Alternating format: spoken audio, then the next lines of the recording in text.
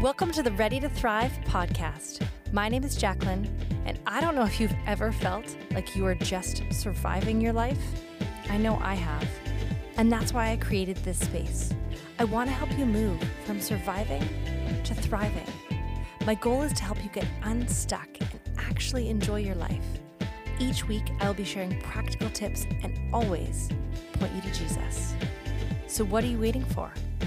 Let's get ready to thrive. Hello and welcome to Ready to Thrive. I am so excited to share this conversation that I had with Sissy Goff with you today. Now, if you know someone who has a teen, a preteen, or even a child who struggles with a little bit of anxiety, I would say this is a great episode to share with them. And if you've never done this before, if you're listening on your iPhone, there are actually 3 dots at the bottom of this episode, and you can click those 3 dots and it just says share. And so you can text it to a friend to share them in various other ways. You can even take a screenshot and tag Sissy and I on Instagram and share it with more people. I would love to share this important conversation with as many people as possible. Anxiety is definitely not a new thing, and it's definitely not something that just kids or teens struggle with. This can be something that really comes at so many of us, especially, I would say, all of us in the past season we've been walking through. And so this is a great conversation with Sissy, who has 30 years of walking with people, walking with girls, boys and girls, in this specific genre of anxiety. And so my hope for you is that you will get some hope through this episode, get some tools. And I also want to share with you 2 resources that I have for you. One is a Lies versus Truth download. It's just a PDF. You can get it off my website, jacquelinewidener.com, or through the show notes.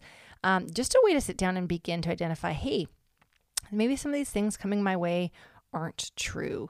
And maybe some things I've been believing about myself for a long time may not be true. And it just gives you a chance to write them down and replace some of those things with the truth.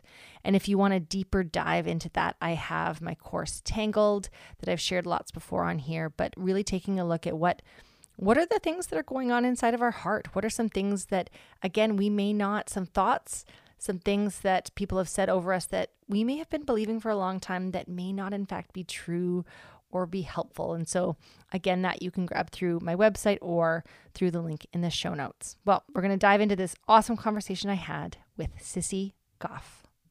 Hello and welcome to Ready to Thrive. I am sitting here with the lovely Sissy Goff. She is the Director of Child and Adolescent Counseling at Daystar Counseling Ministries in Nashville, Tennessee. And since 1993, she has been helping girls and their parents find confidence in who they are and hope in who God is making them to be, both as individuals and as families. Sissy is the author of several books, and she is a sought-after speaker for parenting events.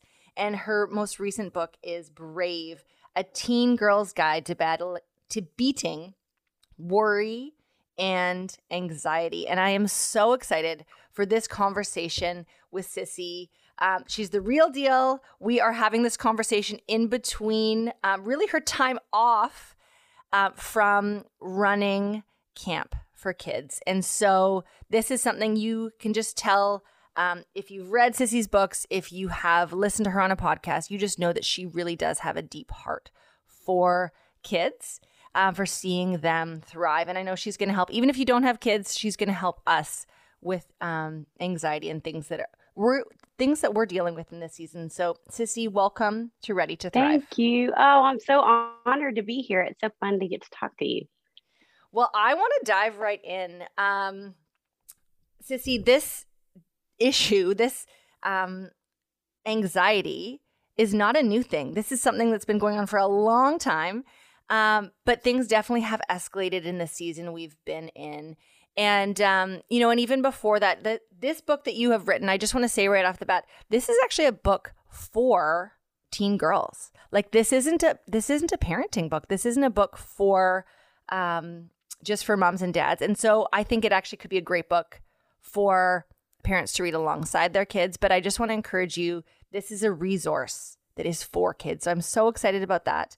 But Sissy, I am a high school teacher. I've been a high school teacher for 15 years. Wow. Thank you for what you do. I'm so grateful for that. All the things you do, but that included for sure. Thank you. And I, even before that, was a young life leader. And so I feel like I've spent time with teenagers. You spent time with teenagers.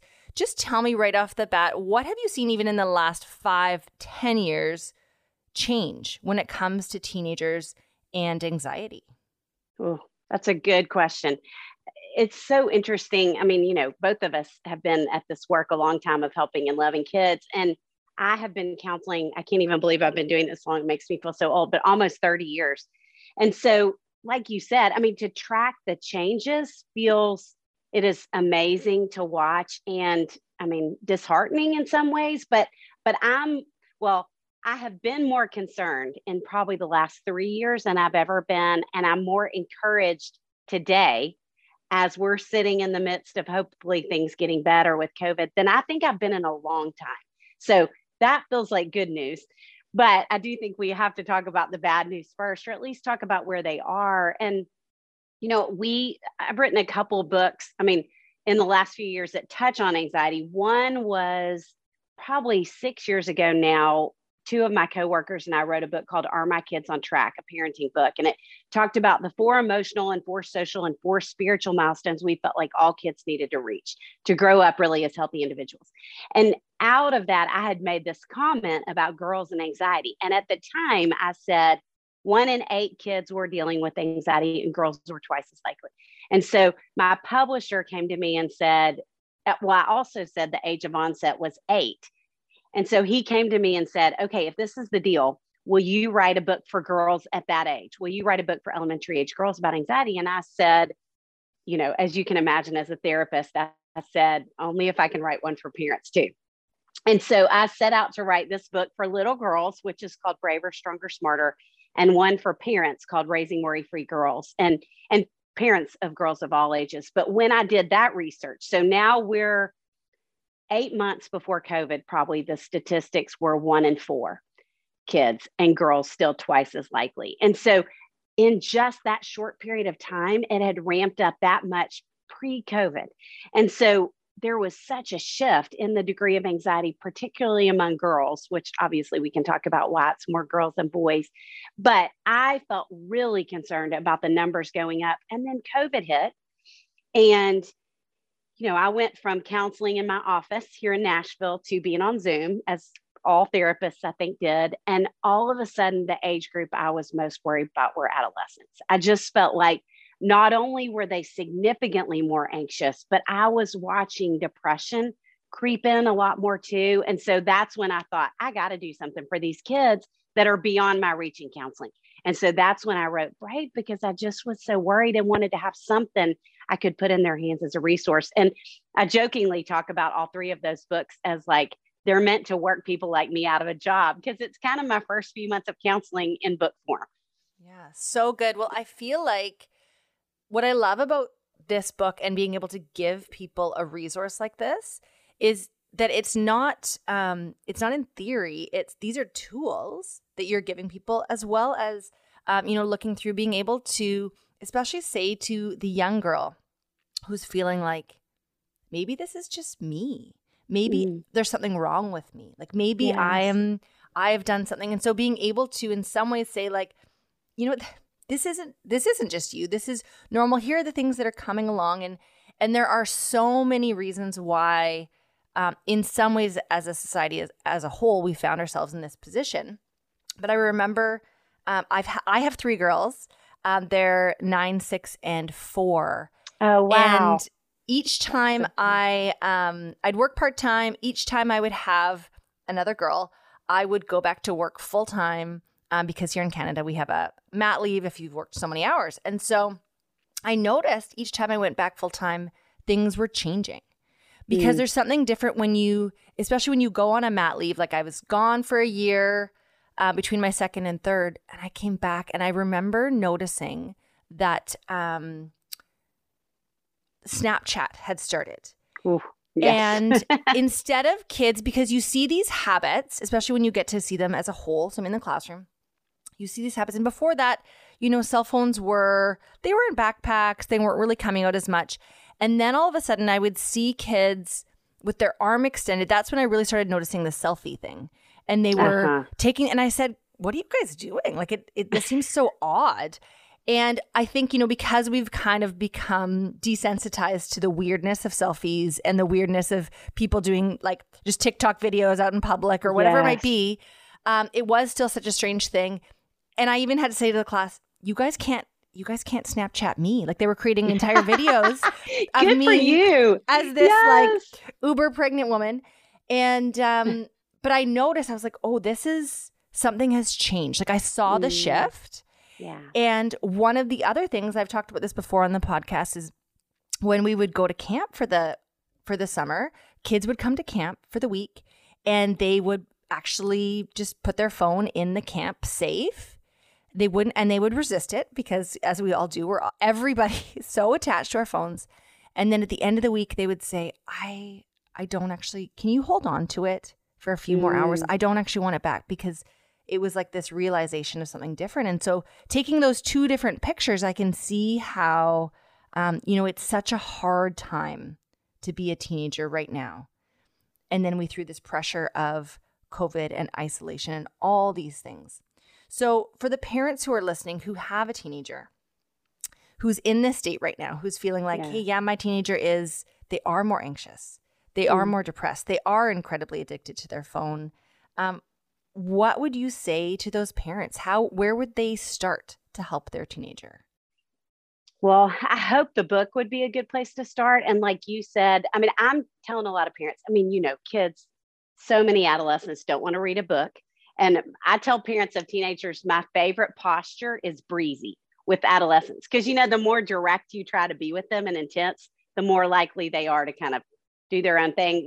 We have a book about parenting teenagers called The Back Door to Your Teen's Heart. That was the first book I ever wrote. But the opening sentence is my favorite line. I totally give my boss credit for this, but she says, to the degree that kids can predict you, they'll dismiss you. Ooh. Which is so true of teenagers, Yeah. So if you were to go to your adolescent daughter, most of the time, and say, I heard a therapist talk on a podcast, I think this book would be so helpful for you. It is going to gather a lot of dust on that nightstand, But instead, I'm telling parents just to go set it on her nightstand, not say a word. Don't even acknowledge that you put it there. And then read a copy yourself, and then give her a little time. And then after you feel like she's been reading it some, then say, hey, what do you think about that book? But real breezy, not intense. Normally I think with them to have conversations side to side rather than eyeball to eyeball is better too. And so, really the book would be one recommendation, although there are definitely families that I see that, like I told a family recently, I wanted the mom and daughter to read the book together, to get one copy and the daughter read and highlight things and then pass it to her mom and let her mom see what she's highlighted. I think that's so cool to gain some insight. So that would be one thing. And I think, as I just feel like we need to be having conversations with them. And again, it's harder with teenagers. Little ones, you can say, here's a feelings chart. Pick 3 feelings you've been feeling lately and tell me about them. The teenager is not going to do that. But I think when we can go for a walk, take the dog for a walk outside, again, be shoulder to shoulder, go get coffee with them, watch a movie that can create some conversation, do different things where we're investing in them, but it doesn't feel as intense and intimate. I think they get so awkward about intimacy with parents. And so I think anytime we just need to be talking about how they're doing. I'm trying to put up on Instagram, like every Friday, different conversation starters with teenagers or younger kids too. But I just feel like they're so isolated right now. I sat with a family yesterday that talked about their daughter just had gotten more and more depressed as a result of the isolation. They're adolescent, because we know they thrive in relationship. And so I think talking to them is one place. There are a lot more things we can talk about, but that's where I'd start, trying to draw them out and get them to talk. Also, having a journal you write back and forth with your kids is a great thing to do. Oh, I love that. Well, I think that's good. I think that gives people some suggestions, as Sissy was saying, like there's less intensity, even sometimes driving in the car, right? You're not facing each other. And then even I love that idea of doing a fun activity and not having the the pressure on yourself. Like, this is the moment where everything's going to get resolved in this time. Yes. But just being able to, there's something when you have a shared experience that's fun, even sometimes, like a little bit risky, or where you're like, oh, we're doing this, we're getting pulled behind the back of a boat together, or something where it draws you into this connection that sometimes will open the door to a conversation later that night or something else, right? Like, and I think part of it is that being available and saying, like, I'm anticipating, I've got a few conversation starters in my head. I don't have to push them out right now, but I love that you shared that. So for the parents of littles, I know that one thing that's really big right now is this idea of helicopter parenting. And have you seen some of that? And I feel like just adding a grace disclaimer here as well, because I think we can hear things and say, oh, this is the episode where I find out how I've screwed up as a parent and this is all my fault. Right. But I feel like I would love for you to shoot straight with us at the same time, because sometimes we do need to hear, what are the hard truths of ways that we have begun to parent as a culture, or other things that have unknowingly, unintentionally began to produce a little more anxiety in our kids. So speak to the moms of little kids.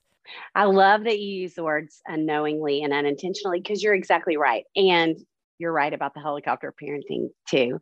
And what as we're talking about trends with kids, I think one of the amazing trends with parents is that I heard somebody say recently, we're kind of the first generation. I'm probably older than the first generation, but parents today are the first generation of parents that are really seeking help emotionally, which is amazing. And so I'm seeing more parents who are having deeper conversations, who are passing around feelings charts. When we were growing up, we sure weren't doing that at our dinner tables. But, parents are in tune in a way that I think parents have never been in tune with themselves and trying to be with their kids, which is an amazing gift. And out of that, I think we are often overcompensating for what we feel like we missed. And so I will sit with, let me tell you a story that I think is a great example. At Daystar, we use this computer program called Therabill, and in it, it tells us before we ever see somebody why they're coming in. And so I had a little girl who was 8 who was coming in for anxiety, and I saw that before I ever came to get her. And our office it doesn't feel like a counseling office. We're in a yellow house, and we have a white picket fence, and we have 5 dogs on staff, and we have popcorn always popping in the kitchen. I mean, it's just this really warm, inviting place. And so I know Daystar itself is going to do a lot of work of softening kids. So I already feel pretty confident about that.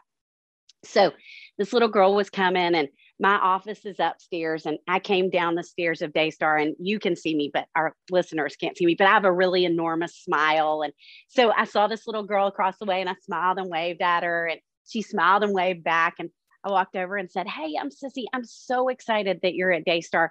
I want to take you on a tour first, and then I'm going to take you upstairs, and we're going to go talk for a little bit. And I have a little dog named Lucy who is going to be so excited to meet you." And this little girl popped up to follow me out of her chair, and her mom grabbed her arm and said, "Do you feel comfortable with that?" And this little girl's face kind of fell, and it had never occurred to her to not feel comfortable with that until her mom said those words. Her very well-intentioned mom. And so then her sweet mom followed us on the whole tour. And as I had the little girl in my office, she sat across the hall from us in the chair waiting. And I, of course, brought this mom in. And as I always do, I said, tell me about your family history. Do you have any anxiety in your family? Kind of already guessing the answer. And she said, like you would guess, yes, I was anxious as a kid, and my parents never understood. And so she was hitting it out of the park on understanding her daughter. But like all those books, I have broken into 3 sections, and it's understanding, and then help, and then hope. Because if we stop with understanding, we're not helping them work through it. We're in tune emotionally, but we're not helping them do that. And every person who counsels anyone with anxiety would say, to work through your fear, you basically have to do the scary thing. And we do it with a lot of coping strategies in place. We want to give them good tools to do it, but they've got to work through it. And often what we're doing, so I came up with this definition of anxiety, that anxiety is an overestimation of the problem and an underestimation of themselves. And research says the two most common parenting strategies in light of anxiety are escape and avoidance. So she or he comes upon something distressing. I love my child. What else am I going to do but pull him out of it? And when we do that, we're just affirming that definition. Yep, it's too big. You're too small. And so I've got to step in and rescue you. And they don't feel capable. And we're not ever intending to send that message, but that's the message we're sending.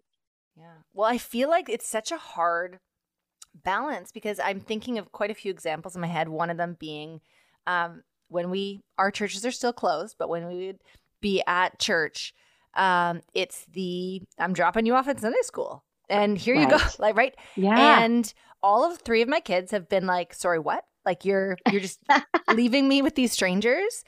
And I always felt like, you know what? I'm never going to leave you if you are really if it's not a safe place, if it's a hard, but I would leave them, especially when they're little. They would have these rooms where you could kind of peek around and you'd look and see. And they'd have a moment, 30 seconds of, I'm upset, what happened? And then they would go, oh, there's toys, there's like snacks, I'm here, I'm fun. And so I felt like there was kind of this moment of they're learning how to adapt in the situation, be okay. And again, kind of like you were saying, oh, this is big and scary. Oh, wait, I can do this. Right. And so I have seen, and again, this is not the case for all kids because some kids will be in that place I've helped out in Sunday school where they will scream for an hour. It's, it's not working out. But I've seen that stress on the parents' faces where they go, I actually don't know what to do here because my kid is crying. I feel bad leaving them. I don't want to abandon them. Again, things could be coming up from their own past. Mm-hmm.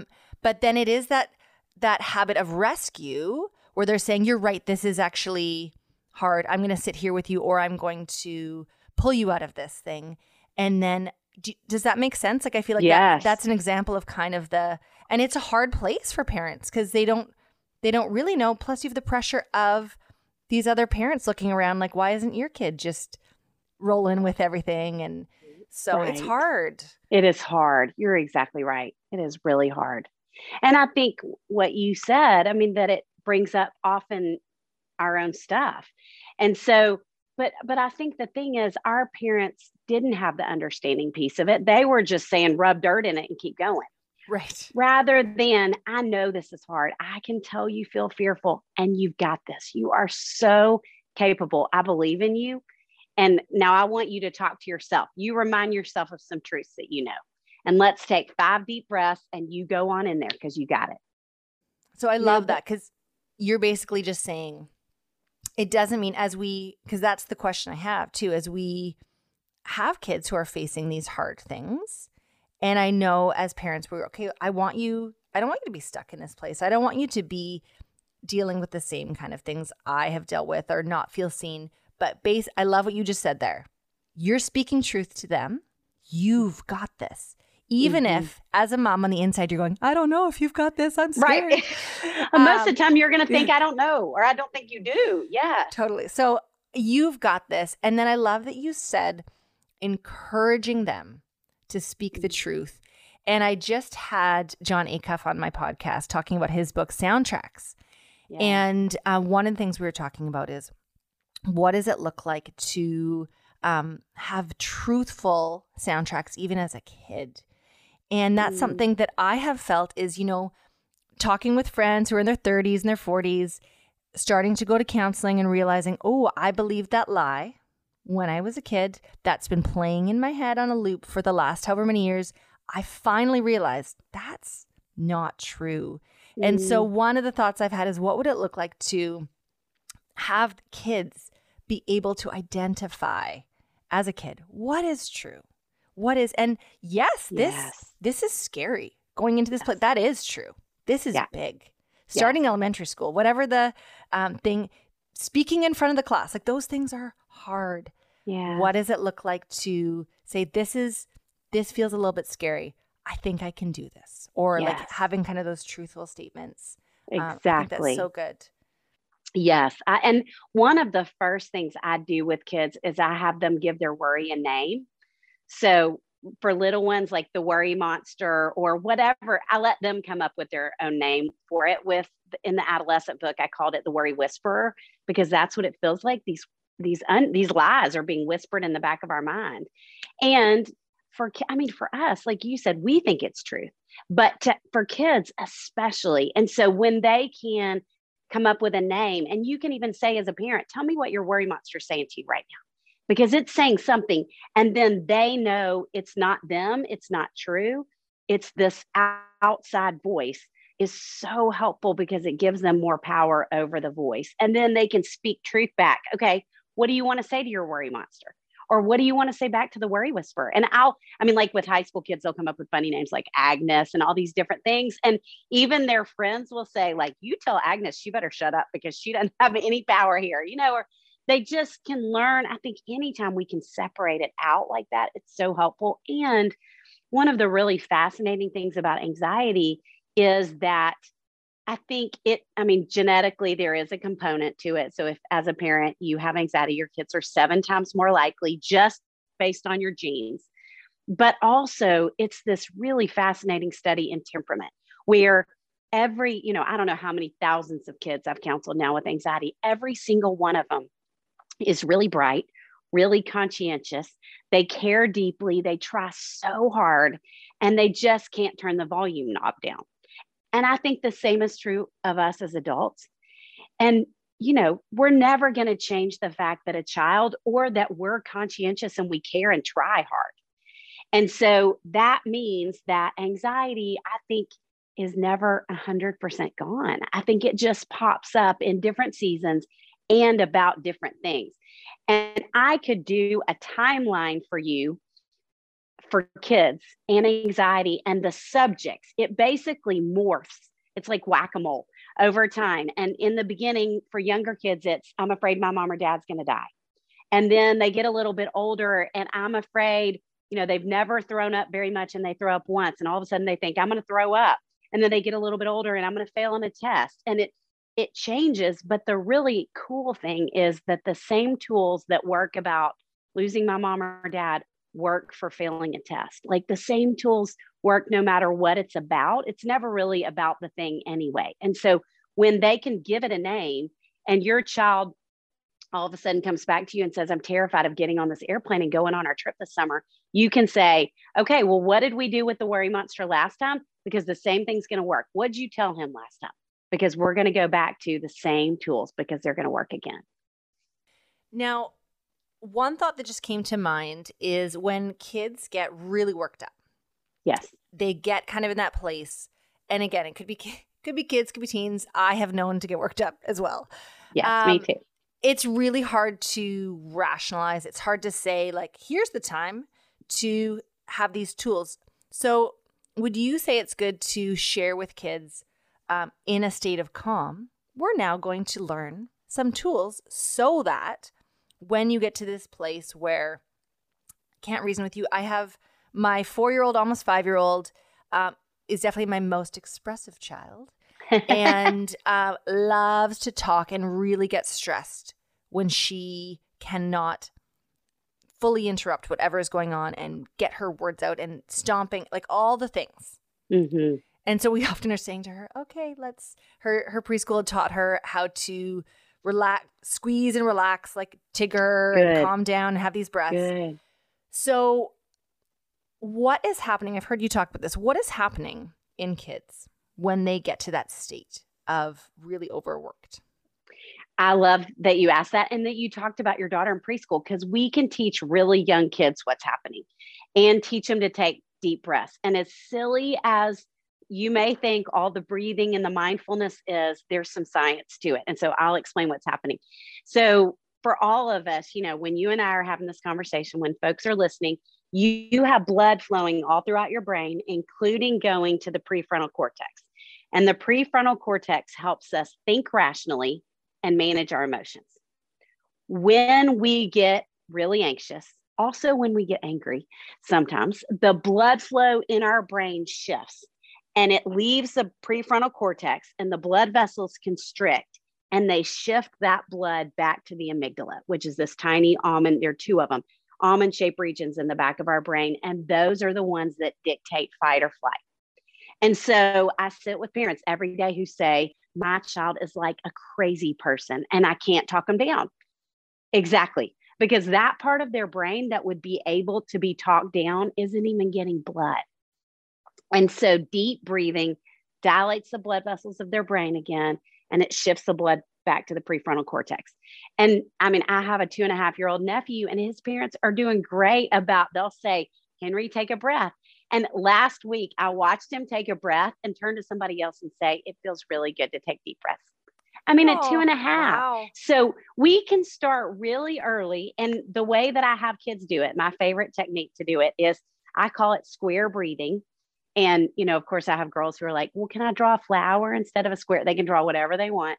But that's just what I call it. Now, the boys at Daystar would call it combat breathing because it sounds cooler and there's more buy-in. And it's actually a Navy SEALs kind of tactic that they have to use because they have to be in their right brain, you know, in their thinking brain before they go into certain situations. So what you do is you put your hand on your leg and you literally draw a square or flower with your finger.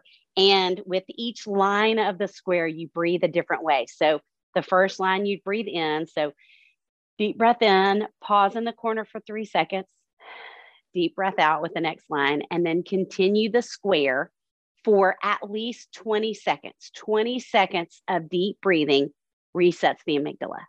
So as a grown-up, you can do it in traffic. You can, I mean, I speak sometimes in front of large groups. I will stand over to the side if I get nervous for some reason, and I'll do a little square breathing on my leg. And that's always my first go-to with kids. My second go-to, we can talk about too, but they're called grounding techniques and they're sensory related.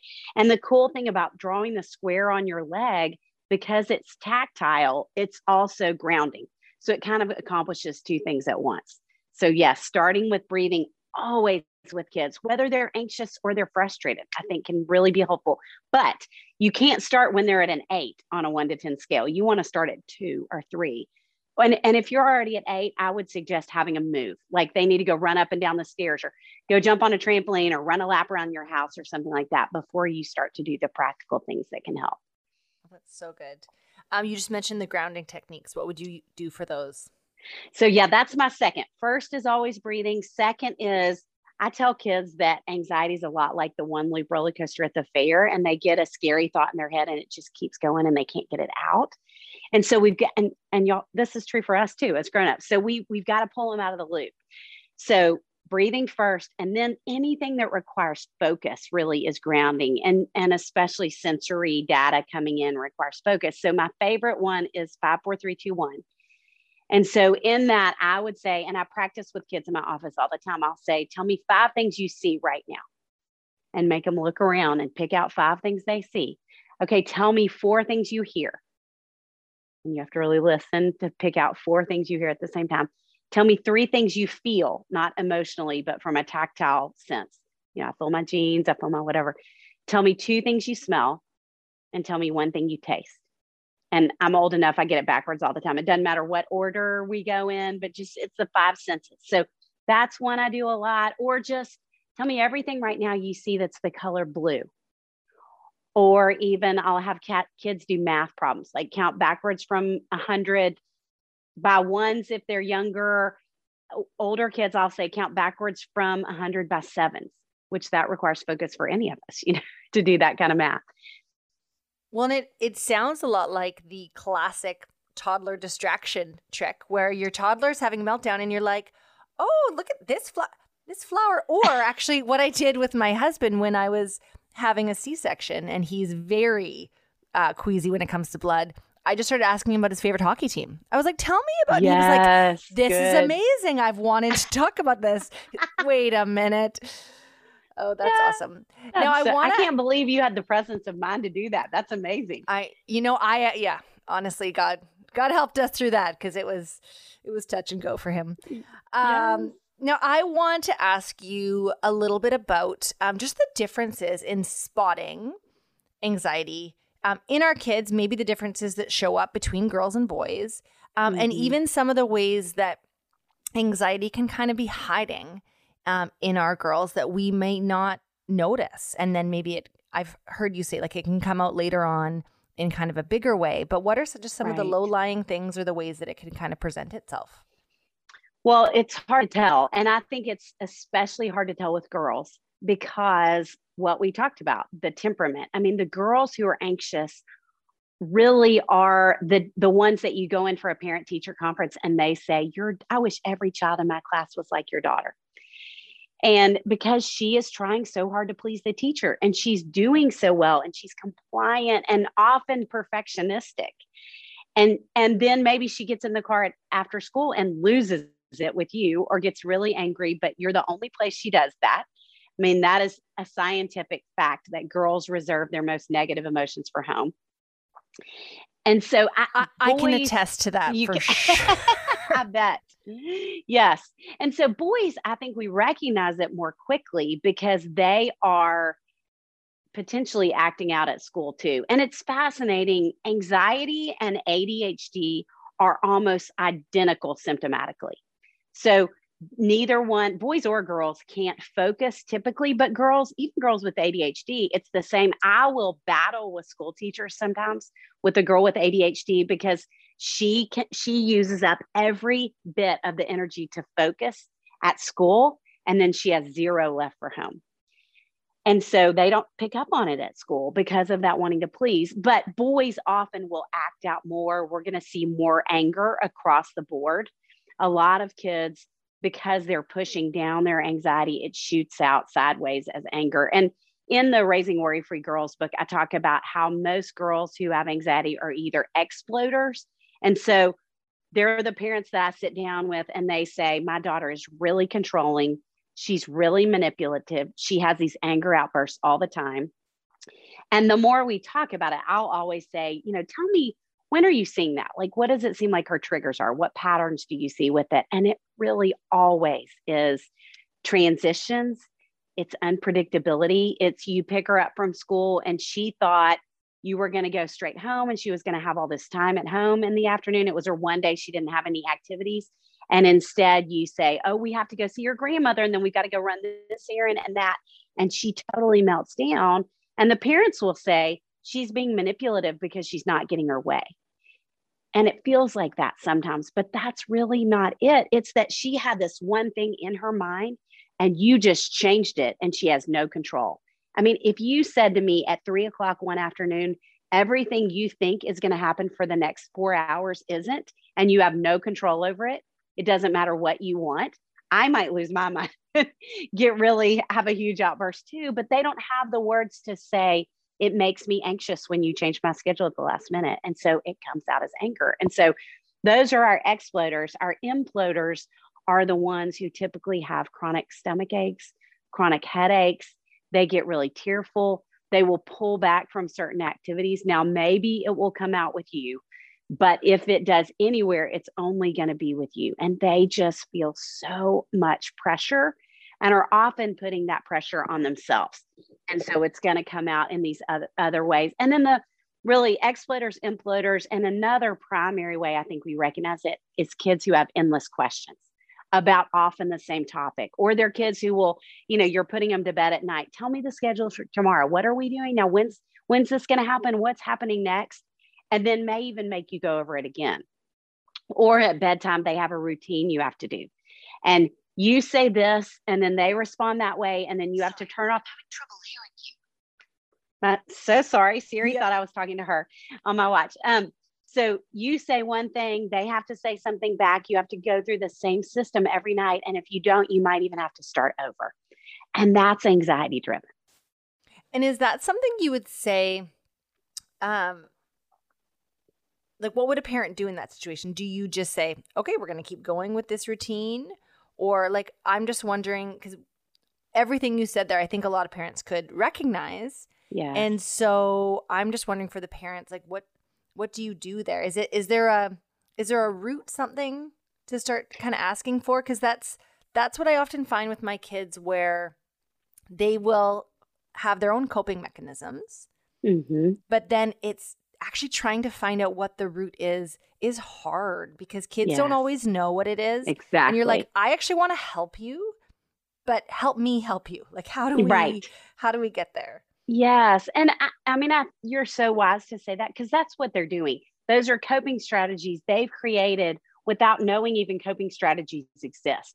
It's more of this is what I've got to do to make myself feel secure. And so I think in the beginning, we don't want to disrupt that too much.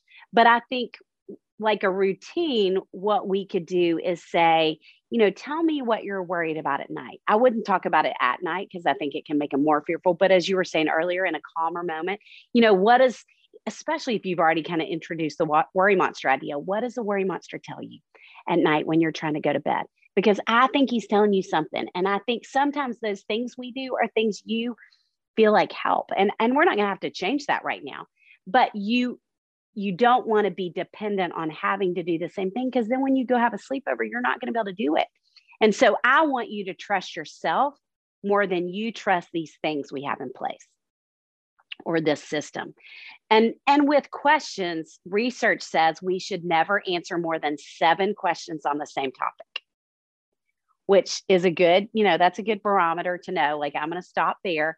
And I think same thing, if they're asking you over and over, tell me what the schedule is this afternoon, or, say it's about COVID and they're going back to school for the first time and they're saying, what safety measures are going to be in place? What's the school doing? What do I need to know?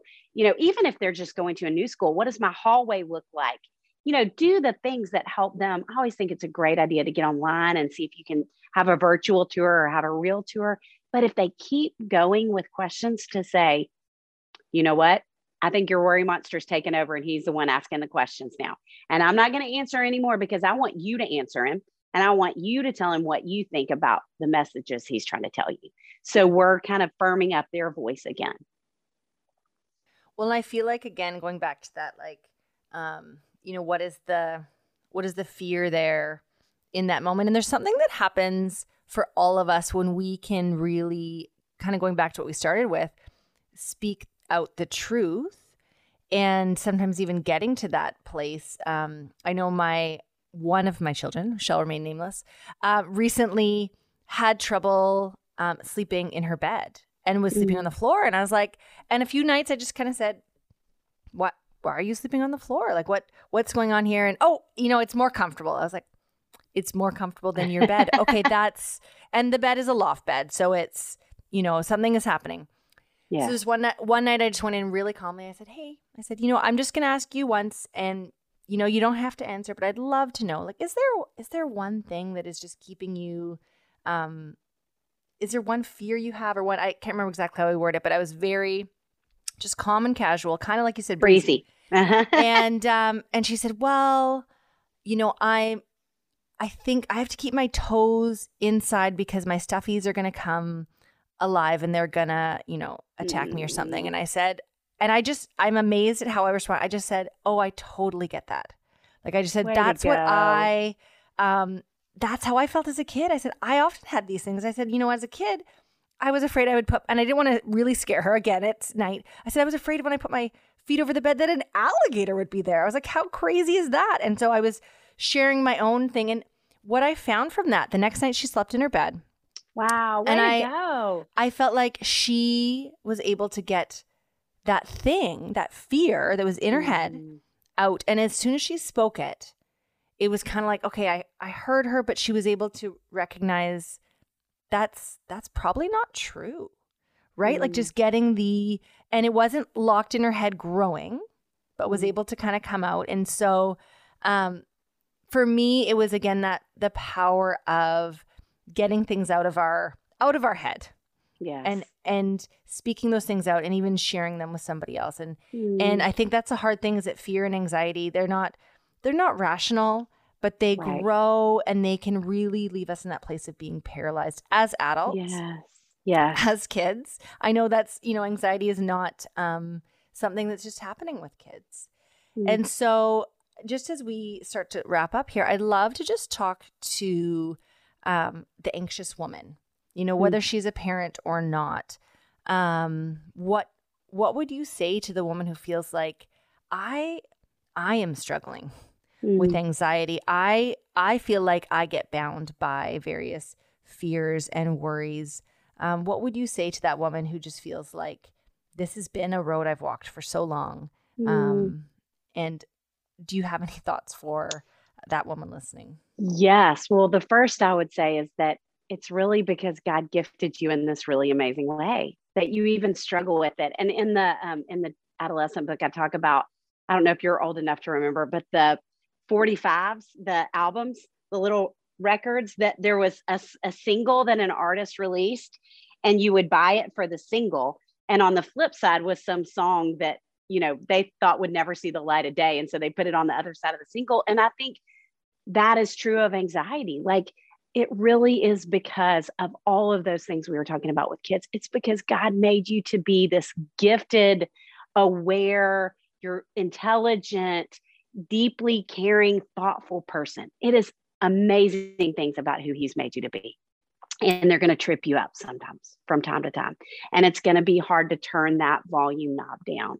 And so out of that, I think I would start practicing those first three things, that you start thinking about deep breathing, resetting your amygdala in that way. Start thinking about when you get stuck in a loop. And we all, what we talk about as adults is their intrusive thoughts. And we all have thousands of intrusive thoughts a day. It does not mean anything is wrong with you. Even if it's, I could drive off this bridge really easily. That doesn't mean you're suicidal. That means you had an intrusive thought. We all just have those things. And sometimes they feel like crazy thoughts, but it's just part of what happens in life. And so it's when the intrusive thoughts get stuck that characterize anxiety. And so be aware when you have intrusive thoughts, do some deep breathing, and then do some grounding. Do your own 5, 4, 3, 2, 1, whether you're in the car, whether you're, dropping your kids off at swim lessons, or whether you're going on a trip by yourself for the first time in a long time, whatever it is, getting on an airplane,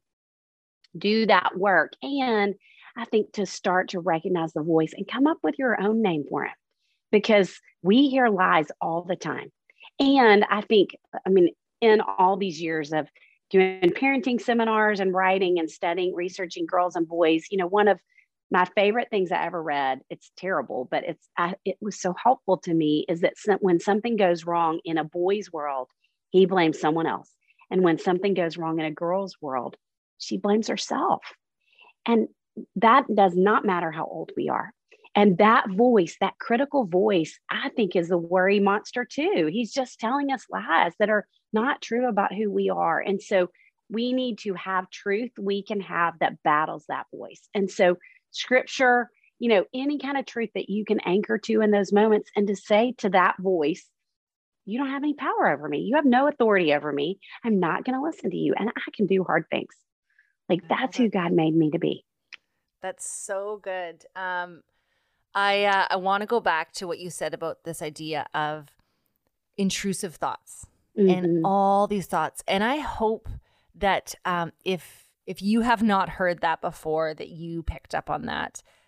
I love the example you gave even of that. I've had that driving down this, and you're like, what if I drove off this ditch? And it's like, what? Yes. And I remember actually my husband did a talk on this a number of years ago, and he actually had shared some of his intrusive thoughts. And I was like, what are these thoughts you've had? We've been married for so long, because they are just things that in many ways they are tailor-made to us and our fears, right, and these what ifs and these things that come. And the thing that I have found over the last number of years, going from a place of really paralyzing anxiety when I had my first, because I don't know of anyone who hasn't had some sort of anxiety when they first have a baby. It's so overwhelming. Yes. And so going from a place of those paralyzing thoughts and just feeling kind of terrorized by thoughts of fear for my daughter, being able to take those thoughts captive, to me has felt like going to the gym. And for the first time, you're like, I'm so weak. I don't understand any of this equipment. I don't know what I'm doing. But daily going to the gym and being like, I'm getting a bit stronger. I'm getting a bit stronger. And being that much more aware when a thought comes your way, because the thoughts still come my way about safety for my kids. The thoughts love to come in the middle of the night and tell me what a terrible parent I am and how much they're in danger. And so being able to take those thoughts captive, especially in the day, has really helped me sleep much more deeply at night. And a recent example I want to share is that my 4-year-old, we were at the beach recently, and she had collected this starfish, and she had a little pool of water, and various creatures were in this pool of water. And so she's 4, and this boy comes up to her, and he's probably 7 or 8. And he's like, "Oh, what do you got there?" And he's checking out her stuff, and he picks up the starfish, and he begins to walk away. And she's feisty. She turned to him, and she just shouted like, "No!" And he jumped, and he dropped the starfish and kind of ran. And I thought, that is actually what we have to do. You know, thoughts come our way, and just be able to kind of slam that door and say, no, like you actually don't get to be here. And so the more you identify that the thoughts coming your way are not always true, as again, I just shared, in Jon Acuff's book, The Soundtracks, we said, are they true? Are they helpful? Are they kind? And really paying attention to the thoughts that are coming our way and being able to speak out what is true. And sometimes it's a battle. I can make it sound really easy from this side of, a few years of working on this, but sometimes it feels like, oh, I'm battling this thought, almost like a sword fight. But I just want to encourage you, if you're listening and it feels like the battle, to keep having the battle, speaking up the truth with someone you trust, whether it's a counselor or a trusted friend, to say, hey, this is the thing I've been feeling, and let them speak the truth over you. Because just as Sissy said at the beginning, we're going to do that for ourselves, and we're going to teach our kids to do that, to speak the truth of really who God has created us to be. And sometimes it's hard because sometimes we can't see it for ourselves, and we need others to speak into that place. So true. I love that. Yeah. Well, Sissy, this has been such a rich conversation. I'm so thankful that you are doing this work, not only releasing resources, but you're on the ground doing this work with kids in their daily lives. And so I just am really thankful for you. And I trust this resources, as well as the others, are going to deeply impact everyone's life. So where can people find your book? Where can they find you? Well, raisingboysandgirls.com is our collective, my friends that I write with, it's our collective website. And we have a podcast called Raising Boys and Girls. And then also on Instagram, we're under that name, trying to put out as much helpful information as we can constantly. And I specifically am talking a lot about anxiety on my own Instagram, that's Sissy Goff, just because, especially in the season we're in, I just want to help as much as I can. So those are all kind of platforms that folks can find us. Well, that is awesome. Thank you, Sissy. And I trust this episode has helped you move one step closer to thriving. Can I just say thank you for listening?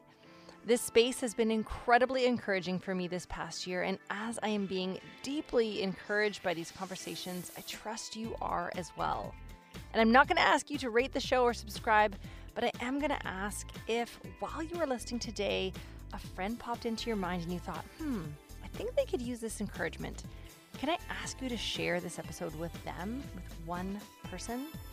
When I listen to podcasts on my phone, there are 3 little dots at the bottom right, and I click there to share. Also, can I say sometimes I don't share with others as I'm worried about what they'll think of me, if they think I'm bugging them by sharing something. But when someone shares something with me, I am never bothered. Often it is the exact thing I needed to hear. So if someone popped into your mind, click those 3 little dots and share this encouraging conversation with them. And thank you for listening to Ready to Thrive.